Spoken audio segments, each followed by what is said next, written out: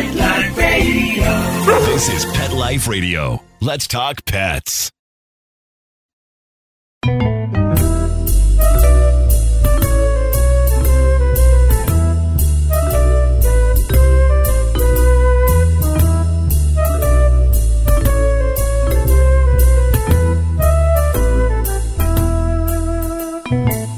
Hello, cat lovers. Welcome to Cattitude. I'm your show host, Michelle Fern.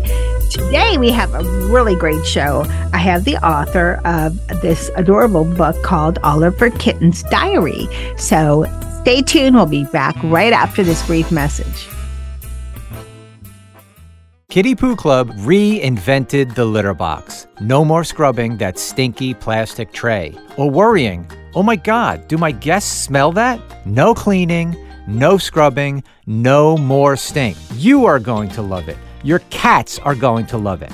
Go to kittypooclub.com, and when you order, save 30% on your first auto ship. Visit kittypooclub.com, use code MEOW30 at checkout, and join the club, the Kitty Poo Club. Let's Talk Pets on PetLifeRadio.com.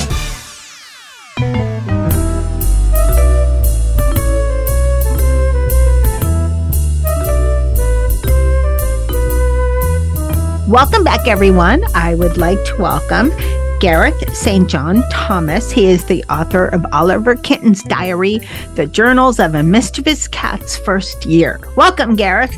Hello, how are you, Michelle? I'm great. How are you? Oh, good. I'm talking to you from New Zealand this morning. I have actually been to New Zealand. Beautiful country. Yeah, it's a bright but wintry day. Oh, yeah, that's right. Winter. I'll trade you. We have, I'm in Florida, so we have Fort Lauderdale. We have showers and humidity and heat. Wouldn't know anything about those things today. Summer. It's definitely a day to be indoors here. And if you're a cat, curl up by the fire. Oh, nice. Let's talk about Oliver Kitten's Diary. What inspired you to write this book? It's really a piece of fun. And sometimes my friend says this is where Monty Python meets the cat's world. But I've seen an awful lot of very saccharine, sweet, sometimes absolutely delightful books about trying to get inside a cat's mind. But I always thought that they kind of missed it a little bit. And therefore, producing a little journal of how the cat gets on in life and how the cat sees things from a cat perspective, I thought would be entertaining. And it was, people are certainly enjoying Oliver Kitten's Diary. So it kind of wanted to be written because it almost wrote itself, if you know what I mean. It was a project at over the Christmas, New Year holiday break. And Oliver wrote itself, really. But I really did, to answer your question specifically, I really did want to put the cat's point of view over because it's very different to our human point of view. And that's what I was going to ask you next, although you kind of went into it a little bit. What was it like writing from the point of view of a kitten? And did you ever feel as you were writing the book that you were a little stuck in that point of view? Well, sometimes it was easier to get out, if you know what I mean, because kittens spend a lot of the day sleeping. And there's an entry for each day of the year in the book. But some of them are very short. For example, day 125, Richard moved me into Lucy's room and I slept there all day and all night. And that's exactly what they do. Yeah, indeed. And then there are very busy, hyperactive days. There's a lot of them and quite a few projects and things that Oliver gets involved with. They're little episodes. Sometimes an episode can last a day. Sometimes it can last several days. Writing it was fun, and the episodes had their natural length. Oliver was adopted by a 3-generation multicultural family. Why did you decide that would be Oliver's, forever home? Well, the home obviously needed a cat, and several are much more common now with multi-generational families. And I thought it was great that Oliver could entertained and be entertained and looked after by 3 generations in one household. And it created a richer, broader range of characters for Oliver to interact with. Now, many people are just on their own and the cat just has to contend with you. But in this case, there there are lots of family members and their friends that Oliver interacts with. And I think it creates a broad range of potential fun and potential confusion. Oliver gets into a lot of mischief in the book, like a lot. And do you have any real life examples that you took some of his antics from? And can you share them with us? Oh, certainly. I mean, Oliver is known for one of the things Oliver does is get into a tow truck and start playing with all the buttons and things. I had a Siamese cat I grew up with. Her name was Sarah. And Sarah used to live with me on a farm, and she used to get into any visiting tradesperson's cars. And I swear that one day she found a way of releasing the handbrake. How she did it, I don't know.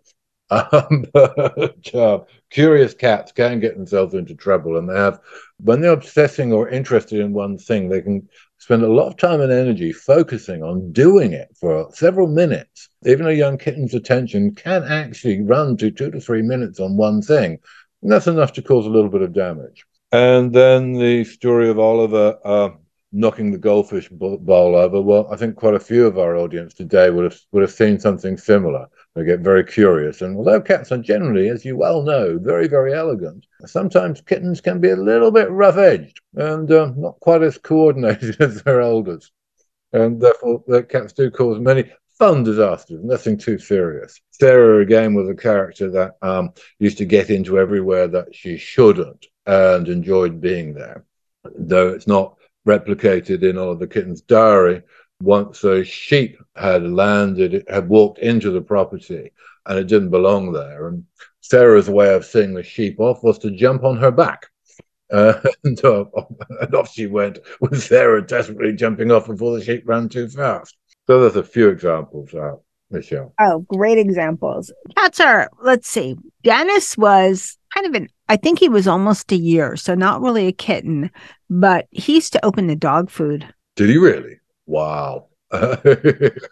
He wanted to eat everything. He actually sliced open with his nails. He'd slice open the dog food, and there you go. And he would eat it. He wants, yeah. So the character. You could relate to Oliver getting into the goldfish food. Yeah, like that. Yeah. I have a question on this. You said Oliver's, it's a life in the first year. I think I kind of know the answer in my head to this, but I want, of course, your answer because you wrote this. But why did you give like the first year? Why did you set that time frame? Well, it's a book that you can dip into yourself most days of the year. It's a book you can read from cover to cover in 1 or 2 sittings, or you can just have it by your bedside and dip into it. And a year seemed like a good period. And I don't know if you've noticed this, but I've found in a year, a cat has really emerged fully. And the level of change in the first 12 months is never replicated anymore. You know exactly who the cat is by the end of the year. And I think most of their learning, if not their observing, is completed by then. And therefore, they're happy to continue being who they are. But in the first year, they're more adventurous, they're naughtier, they take greater risks. And a sort of year was a reasonably good defining period. We, of course, expect to read Oliver Kitten's journal for the next 2 years at some point. But a year struck me as a sensible period. I don't know what your experience tells you, Michelle, but for me, as I was saying, I do think the first year is a defining one. I agree. I absolutely agree because they go through so much growth, even in the first month. Yeah. It's incredible how quickly they move. From being born to already, walking around, and that's why we need more shelters, more people adopting cats. So Let's come back to this question right after the break. What do you think it is about the mystique and allure of cats that draws us to them, even though they could be creatures that drive us crazy, but we love them? So we'll talk about that right after the break. We'll be right back. Kitty Poo Club reinvented the litter box. No more scrubbing that stinky plastic tray or worrying, oh my God, do my guests smell that? Kitty Poo Club has solved the stink. And now the worst part of cat ownership is hassle-free. No cleaning, no scrubbing, no more stink. And the best thing is you don't have to buy some oversized contraption that will break down. Kitty Poo Club litter boxes are manufactured to make your life easier. You have one cat? Easy peasy. A small mountain lion? No problem. You are going to love it. Your cats are going to love it. Believe me, there are good reasons why we sold over 3 million boxes. Go to kittypooclub.com, read the amazing reviews, and when you order, save 30% on your first auto ship. Visit kittypooclub.com, use code MEOW30 at checkout, and join the club, the Kitty Poo Club. Let's talk pets Let's talk pets on Pet Life Radio. Pet Life Radio. PetLifeRadio.com.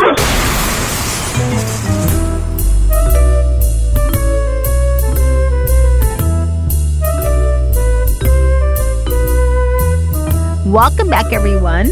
We're talking to Gareth St. John Thomas. He's the author of Oliver Kitten's Diary, and we're talking about just about the book. And right before the break, I had asked Gareth, what do you think it is about the allure of cats that draws us to them? Even though they could be mischievous and they're alluring creatures, but they can be challenging at times, like any. But what draws us? It's not like a dog where they come and lick you. Well, some cats do, but they're not always so cuddly. Sometimes they're just like, "This is me, leave me alone." Most of them are like that. That's part of the allure of cats, though, is that they choose us. Dogs are utterly dependent upon you. You know the old cliche: cats have staff and dogs have owners. I think that's probably true. And just to remind everybody that human beings and cats first did a deal when as a species, we started storing grain. And that attracted mice and that attracted cats. And then the cats light the fires. And therefore, it's always been a mutual choice. In other words, there is no dependency. Dogs have been raised and trained, and there is a dependency upon the human beings. Your cat can live without you. He or she chooses not to. And as you know, there are quite a few cats who have several homes and commute between them. Dennis has had a couple of life things too. So I do believe in cats with 9 lives. And I think you're correct. I mean, we're Cattitude. We're about cats. A lot of people have cats and dogs. I do. And dogs were first in my home before cats. But there's something about cats, and we've talked about on this show, they're not small dogs. Cats are cats, dogs are dogs. They're not the same. And it seems the more people learn about cats, the more they get them. I have a little litmus test in life. I run a business when I'm not with cats or writing about cats. And if you positively don't like cats, I'm probably not going to trust you. I think cats bring out the best in people as well. They do need or benefit from our protection and, if you like, our service. And if you positively dislike them, I think there's something wrong with you. I think they're very good for human beings. It's very hard for your heart to not start slowing down and to not relax when you've got a cat for company. And there are many people, probably quite a few in your audience, who just have a cat for company, nothing else, and they'd be quite lost without them. But it is a mutual agreement. It is not a dependency. And that is the prime difference, as I say, between cats and dogs. I love dogs too. And I've generally found when there's a household with dogs and cats, the cat's pretty much in charge. Oh, yeah. I have 3 that are indoor. One is outdoor, soon to be indoor. His mate passed, so she wouldn't have been good indoors. So pretty soon Jethro will be indoor, and 1 dog. And there's even a hierarchy within the 3 indoor cats. Molly's the boss. Charlotte's afraid of everything, and Dennis could care less. He's the old man. He just comes and goes and does what he wants and doesn't let anybody bother him. So they do kind of, right, when you have like that, they don't alpha pack like dogs, but one kind of becomes in charge. Yeah, sometimes that's circumstantial. In other words, I've noticed groups of cats where often it is the big mother that's in charge of all the other mothers and the kittens. But then once those kittens have grown up, that cat's role has changed and she sort of disappears and goes backwards. Male cats, in my experience, tend to be a bit more solitary and they will tend to look after themselves.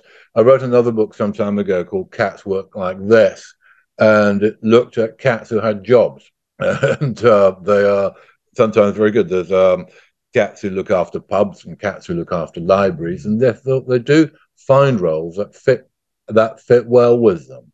And Oliver, I think, is yet to find his role. He had, and you'll find in Oliver Kitten's diary that Oliver was supposed to be a hospital cat for a brief time, providing reassurance and comfort for patients, but he was too impatient to deal with that.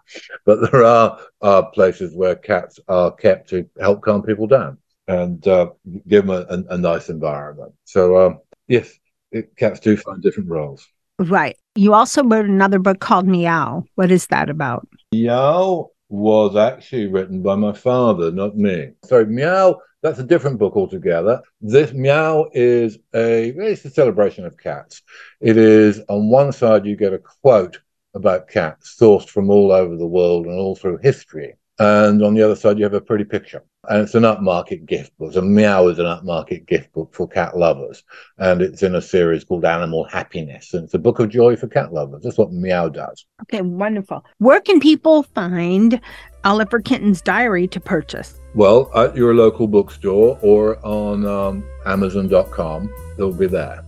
Well, thank you so much. And I want to thank you again for coming on Cattitude and for sharing your book with everyone. Thank you so much, Gareth. Thanks, Michelle. Lovely to meet you.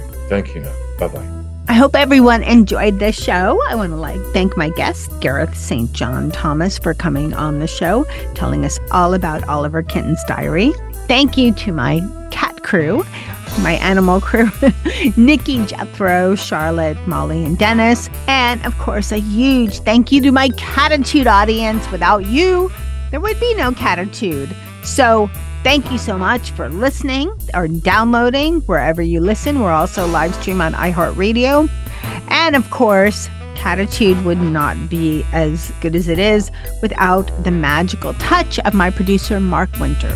So, as we say on Cattitude, lose the attitude, have Cattitude. Let's Talk Pets, every week on demand, only on PetLifeRadio.com.